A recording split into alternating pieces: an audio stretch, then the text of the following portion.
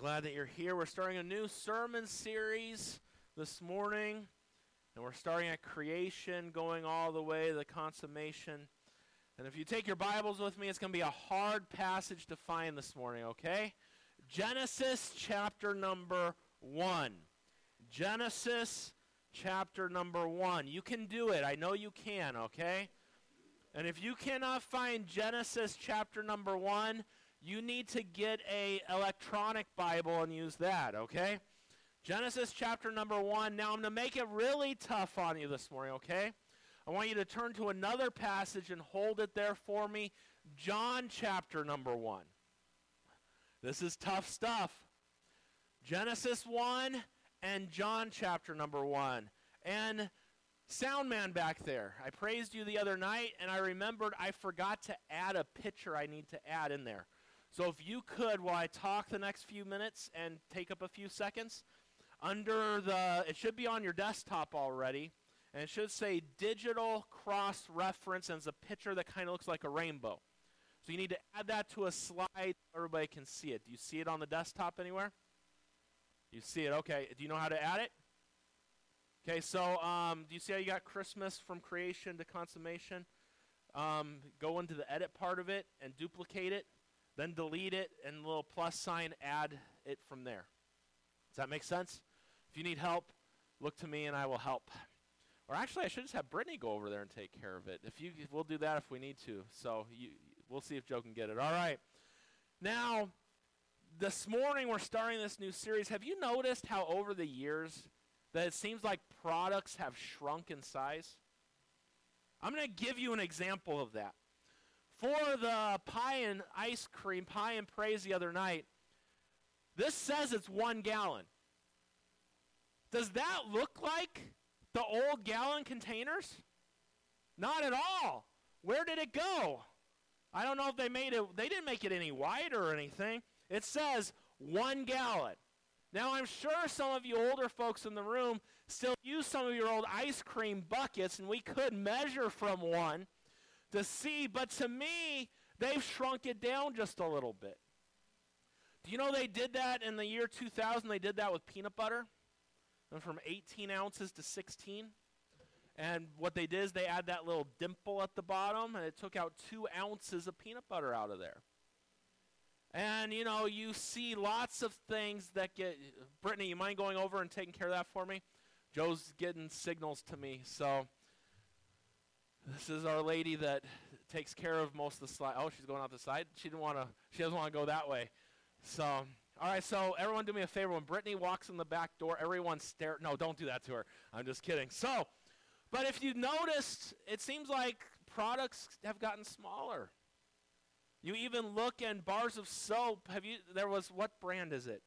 They have those little bumps on the bottom because they say it's supposed to help out, but it literally takes away the little soap that was all. So it's made it smaller overall.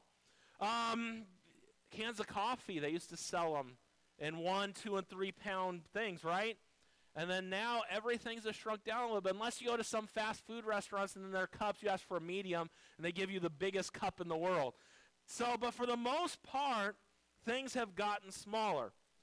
And when we look at our culture, we see the same thing related to God and to Christmas happening before our very eyes. Every year, our family, right after Thanksgiving, we go to SeaWorld. Caroline loves to go to SeaWorld during Christmas with all the decorations and everything. I really could care less, but she loves it. So since she loves it, I love it too. I can't say that next service because she'll be in here. But one of the things that I've noticed is several years ago when we started, I think William was 2, so we're going back 8 years ago, they had nativity scenes galore. They had Christmas stories all about the birth of Christ throughout the shows that they have in the evenings during Christmas. And each year you've noticed it getting smaller and smaller and smaller. This year, so for the past few years, they had done one that was called The Animals' View of Christmas.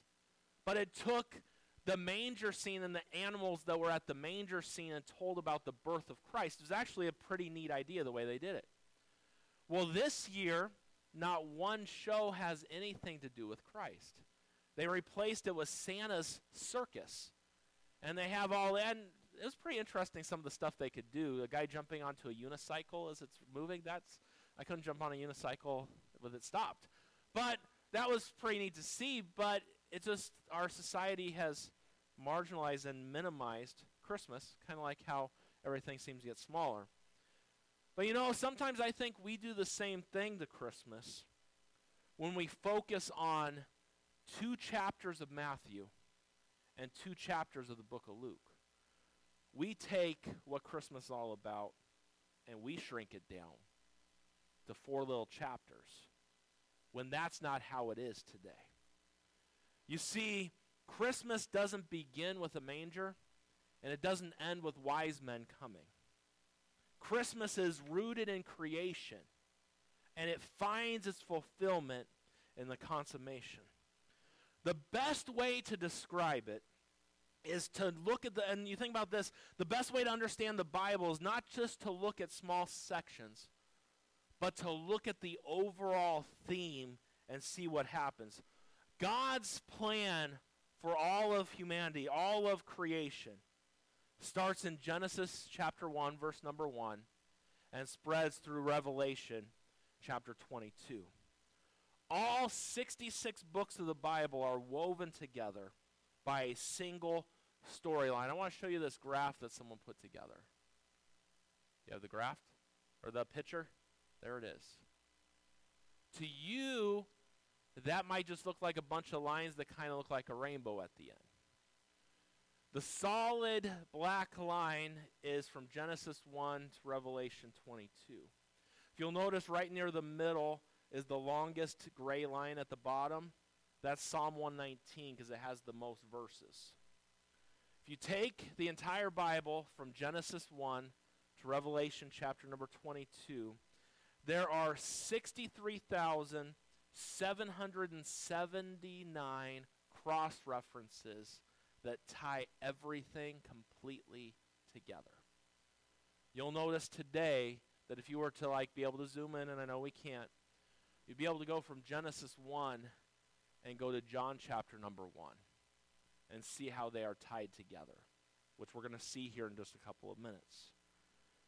What you see here is that's how the Bible correlates back and forth. It is one theme, the redemption of mankind and how God does it. As we look at this today, and as we dive in this morning and go a little deeper into things, I want to make sure you understand something about the Bible this morning. It's not a make-believe story.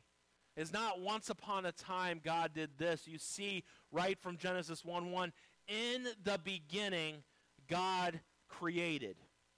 It doesn't give you time and say, well, maybe this happened, or this is what we think happened. No, this is how it happened and how it took place. It's much more than just a nice little novel. The Bible is an inspired and inerrant collection of narrative and non-narrative material that show us the entire way to salvation. You think about this, you could sum it up this way. The story of Scripture is about the glory of the Savior. If you were to take the Bible, you can split it up into 6 acts: creation, catastrophe, covenant, His coming, church, and the consummation. We're going to take the next several weeks and go through all 6 of those and tie it all, one big story, into Christmas. Instead of shrinking the product this year, we're going to make the product big. And the product is Jesus Christ, our Savior. Think about what the Bible tells us in John 1, verse 45. It says, Philip findeth Nathanael and saith unto him, We have found him of whom Moses in the law and the prophets did write, Jesus of Nazareth, the son of Joseph. John 5, verse 46 and 47. For had ye believed Moses, ye would have believed me, for he wrote of me. But if ye believe not his writings, how shall ye believe my words? Luke 24:27, the Bible says, And the beginning at Moses and all the prophets, he expounded unto them all the scripture, the things concerning himself. Do you see how everything that Moses wrote, everything the prophets wrote, everything in the Old Testament was written to show us Jesus? Do you get that this morning? Verse 44 says, and he said unto them, you got to go back real quick, and he said unto them, these are the words which I spake unto you while I was yet with you. Go to the next slide now. And all things must be fulfilled which were written in the law of Moses and the prophets and the Psalms concerning me. Then open he their understanding that they might understand the scriptures. You see, everything in the Old Testament, from the books of the law, the book of Moses, to the history of Israel, to the prophets, major and minor, to the poetical books, everything points to Jesus Christ. That's what we see here.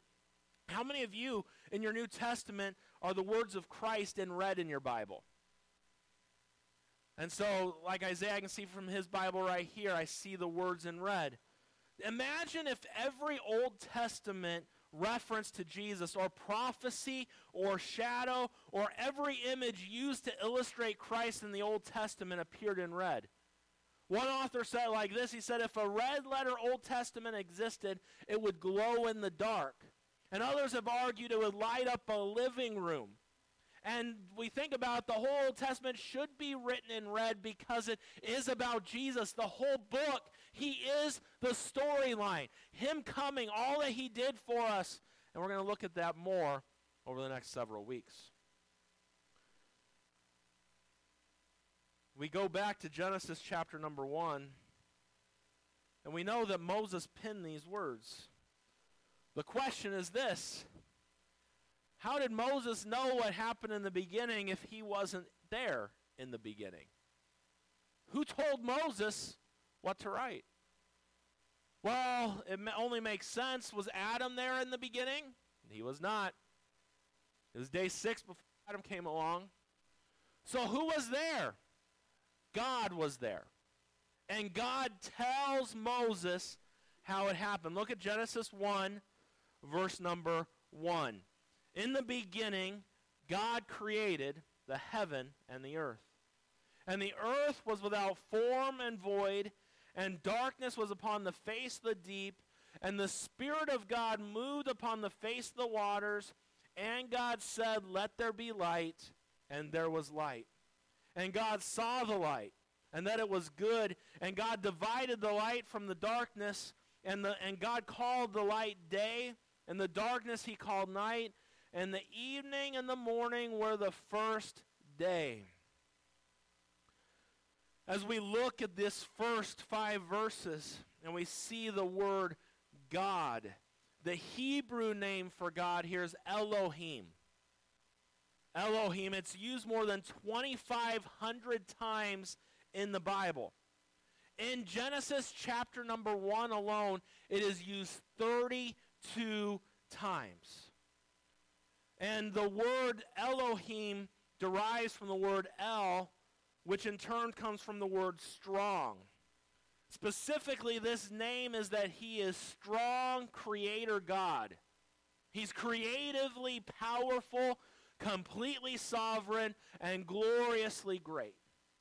Now, as we start our series today, there are 3 foundational building blocks that will help us that the entire Bible and the story of creation is built upon. Number 1 this morning, Elohim, God, is eternal. He always has been and always will be. He is eternal. In the beginning, God. Say, when did God begin? He didn't begin because he always has been. That's hard for us to comprehend. Because each and every one of us in this room, we have a beginning date. God has no beginning date. He always has been. He is eternal this morning. And we see that in the beginning. Russ, did you notice that baseball's mentioned in the first verse of the Bible? The big inning, you get it? I did that just for you. So the rest of you won't enjoy that, but I knew Russ would enjoy that. And I thought I'd keep him awake a few more minutes into this message this morning. This declaration makes us know that God always has been. He has no beginning, and he has no end. That's what Deuteronomy chapter 33, verse 27 says. The eternal God is thy refuge, and underneath are the everlasting arms, and he shall thrust out the enemy before thee, and shall say, destroy them. Do you see he's everlasting? And you notice, as I mentioned a minute ago, Genesis 1:1, you notice it's a simple declaration that God exists. It doesn't set out to prove or to explain or to take in any arguments. The Bible just says, in the beginning, God created. And the Bible tells us that only those who are fools deny that fact. Psalm 14:1. The fool has said in his heart, there is no God. And you say, and we've gone through the book of Romans enough, I think you understand the fact that God has placed within man the ability to know there's enough light in man to know that there's a God. And for a man or someone to say there is no God, only a fool says something like that, because everyone knows there's a God. They might not know which God, but everyone knows there's a God. That's why people in odd places worship a lot of things. It's in man to worship something. As we look here this morning, as we go further, we see the story of creation. It begins with God, not with us, because the Bible's all about his glory and what he does to restore mankind. We'll talk more about that in a few minutes. So number one, the first foundational fact is that Elohim is eternal. Number two, creationism is correct. Because God alone is eternal, that which is created is not eternal. Look at the last part of verse number 1. In the beginning, God created the heaven and the earth. The Hebrew word here for the word create means to create out of nothing. Before God did it, there was nothing. He made something out of nothing. That's what the Bible says here. And he spoke, and it was created. He works through his word. Isn't that amazing? Psalm 33, verse 6 and verse number 9. By the word of the Lord were the heavens made, and all the host of them by the breath of his mouth. For he spake, and it was done. He commanded, and it stood fast. He spoke, and it was created. It is no accident that the first thing God wants us to know about himself is that he is the creator of all things. The whole story of the Bible and all of Scripture is rooted in the fact from Genesis to Revelation that God made all things, and then Revelation 4:11, thou art worthy, O Lord, to receive glory and honor and power, for thou hast created all things, and for thy pleasure they are and were created. You know, you've got to understand something. Look at what God, all these beautiful things God made for us. God made everything for his pleasure. You see that right there? He created all things. So this morning, as we start out our series at the beginning of creation, it begins by understanding this fact that Elohim, that God is eternal. He was not created. He always has been and always will be. The second thing we got to realize this morning is that creationism is correct. And I don't have time to go through evolution and all the different theories and all this other stuff. I'll tell you something. I believe it takes less faith to believe that what God says is true than to believe that things just evolved over time. And I know some people kind of look like monkeys. But if you notice, something in Genesis chapter number 1 makes it very clear that he made the animals in different species after their kind. Their exact kind. So you can't take a monkey and make a human out of a monkey. Now, a monkey might be able to develop and different things, but it follows its kind. Humans follow its kind. God placed people in those brackets, and that explains a lot. It's verse 26 and further in chapter number 1 here. But as we look here this morning, we realize that Elohim, God is the creator. Creationism is correct. Because you got to understand, God made it all out of nothing. This world and everything is not eternal. What was brought forth is not eternal. God is eternal. And eternal God created all of this from nothing. Number 3, the Lord made light. Look at verse 3 through 5. It says, and God said, let there be light. And guess what happened? There was light. And God saw the light, and it was good. And God divided the light from the darkness, and God called the light day. In the darkness he called night, and the evening and the morning were the first day. 6 times in chapter number 1 of Genesis here, God declares that what he made was good. He even says in the call, very good. You look at verse 31, and God saw everything that he made, and behold, it was very good. And the evening and the morning were the 6th day. The word good there is rich in meaning. It means well-pleasing, morally correct, perfect and proper, and no deficiencies, no defects. Everything God made was perfect. That's how God does it. Creation is in its right relationship to the Creator. Everything is good. Verse 26 of Genesis chapter number 1 tells us how God created man.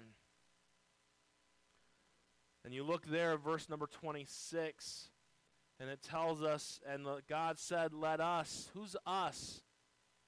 It's not the angels, it's the Father, the Son, the Holy Spirit.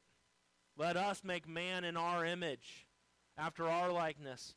Let them have dominion over the fish of the sea. I think someone should let Governor Newsom know about that one right there. And over the fowl of the air, and over the cattle, and over all the earth, and over every creeping thing that creepeth upon the earth. So God created man in his own image. In the image of God created he him, male and female created he them. And as we look there, we see that in chapter number 2 that God made man, but it wasn't good for man to be alone, so God created a woman for the man. They enjoyed the pleasures of living in a perfect world, in a perfect garden. There were no thorns. There were no weeds. Everything was perfect.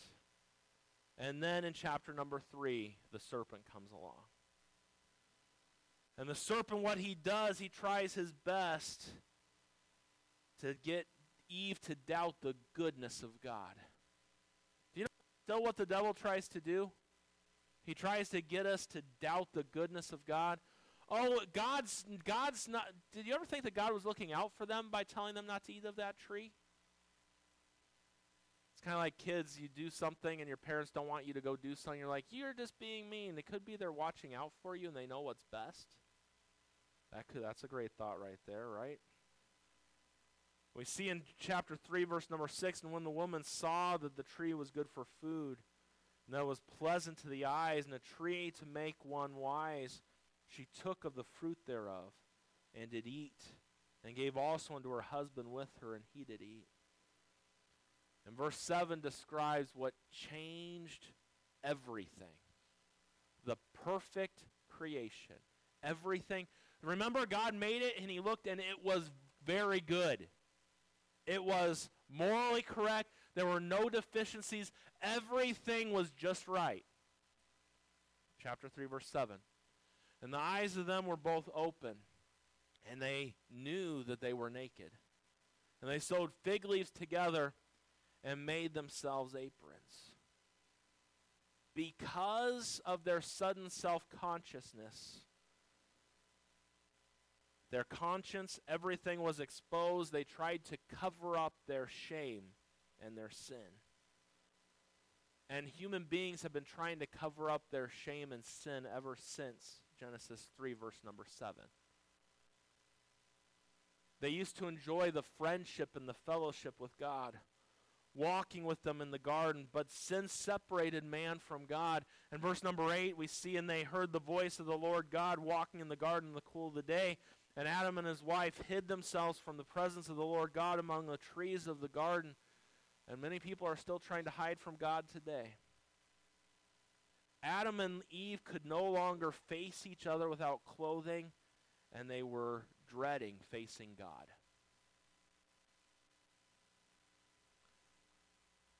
They were guilty, and I love the fact that, do you see in that passage anywhere in Genesis 3 where Adam and Eve cried out, "Hey God, we messed up! Sorry, help us!" No. But what did God do? He came, just like he always did. Did God know they were guilty? Of course he knew they were guilty. Of course he knew what they had done. But he still came. And notice what he did in verse 21 of chapter number 3. And unto Adam also and to his wife did the Lord God make coats of skin and clothe them. Do you notice that God is the only one who can give us the covering that we need? God steps in. God takes care of their shame. And God continues to this day to seek out sinners. And at its core, that's what Christmas is all about. Because these coverings were made of skin, think about this. Adam and Eve, everything had been perfect up to this point, right? Then they eat the fruit, their eyes are open.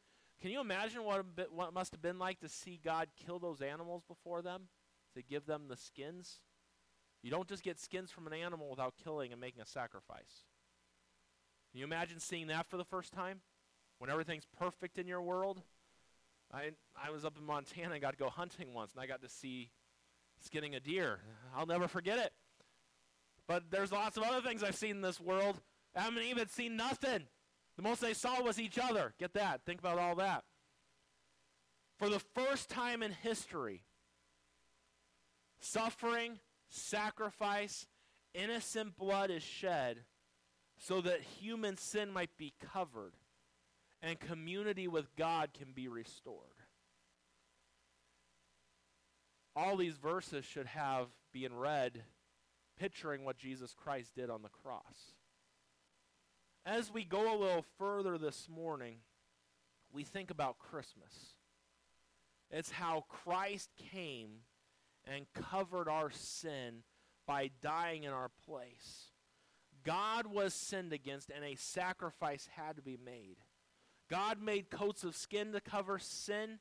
Jesus is God with skin on. Think about that one. And when we believe and receive his sacrifice for sins, we are clothed with his righteousness. Now, as we tie up this morning, I gave you the 3 foundational truths for the Bible. The first one is that Elohim is eternal. God is eternal. Number 2, creationism is correct. And number 3, God made the light. Now go with me to John chapter number 1, and we're going to close out the message this morning. John chapter number 1. When we look at the Gospels, the Gospel of John portrays Christ as the Son of God. Look at how it begins. In the beginning was the Word, and the Word was with God, and the Word was God. The same was in the beginning with God.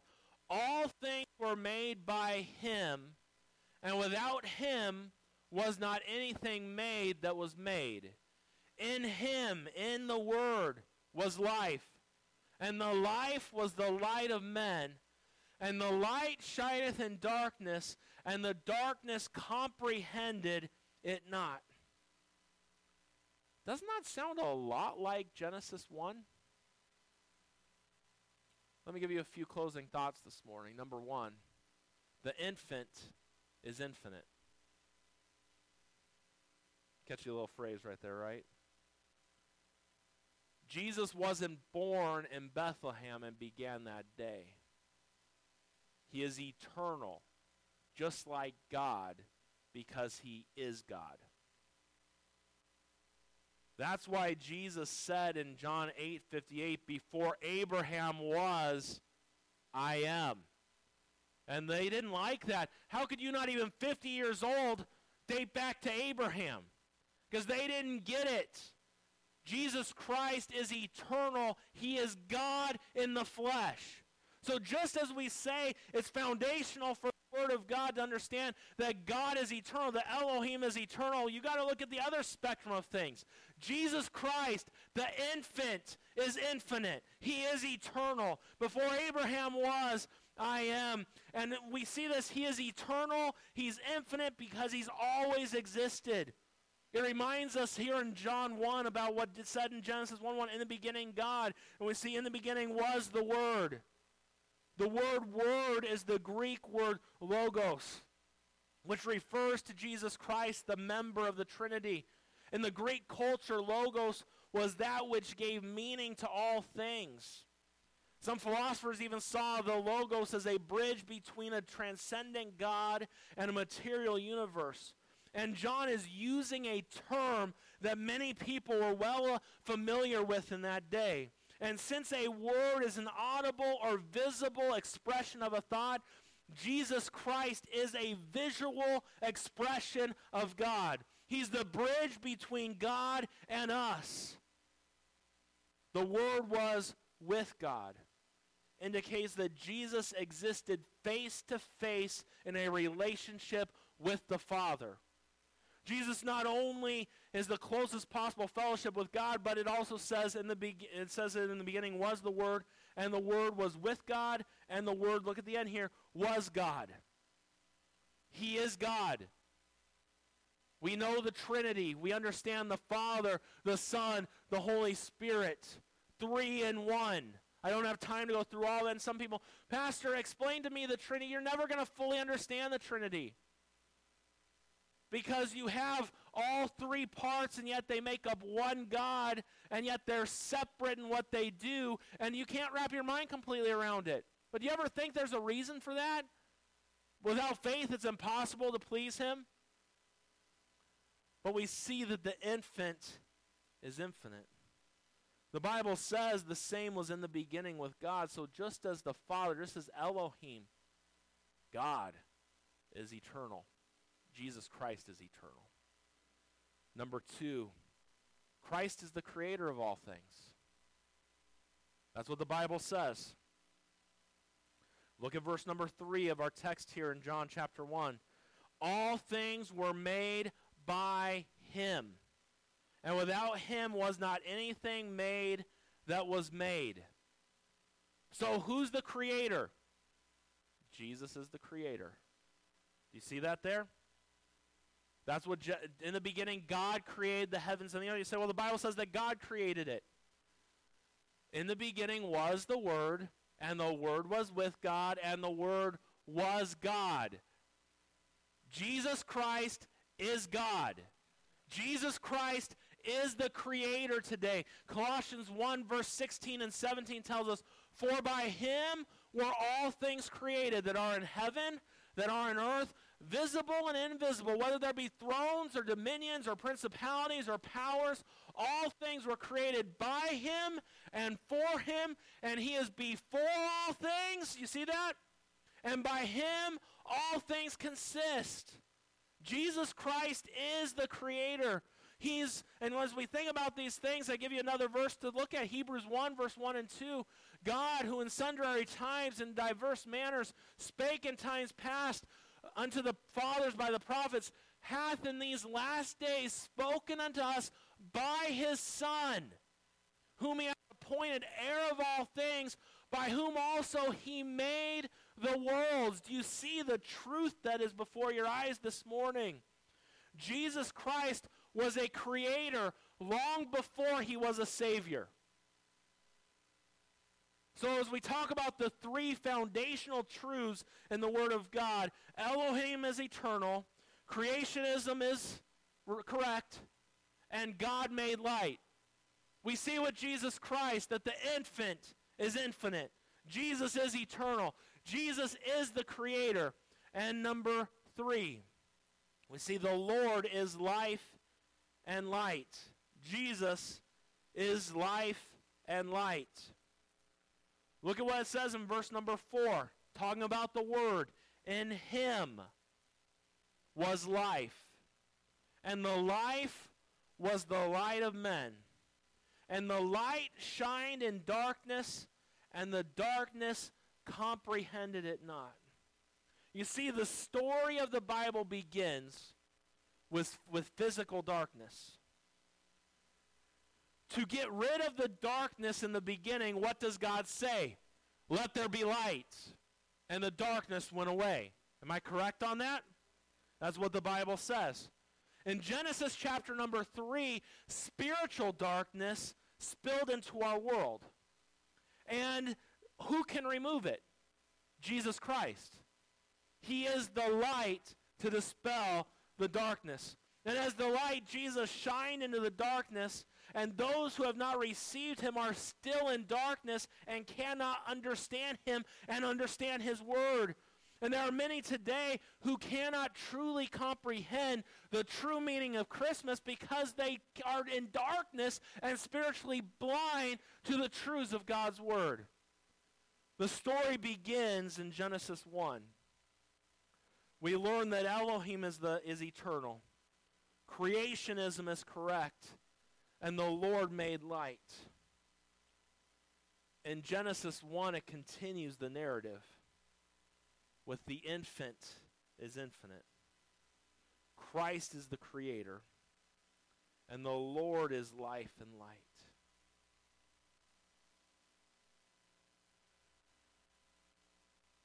Over the next several weeks, through the new year, we looked at creation today, God made. We see that Jesus is God. That's where it begins. You see, we don't begin the story of Christmas with a baby being born in Bethlehem. We don't start going back a chapter before that where the angel came to Mary and said that you're going to have a child. If we're going to look at Christmas and the beginning of Christmas, we got to go back to the beginning of time and see that he already was there. And he spoke everything and he created everything. And he is the life and the light of men. That's where Christmas begins. And next week we'll see where it continues. Father, I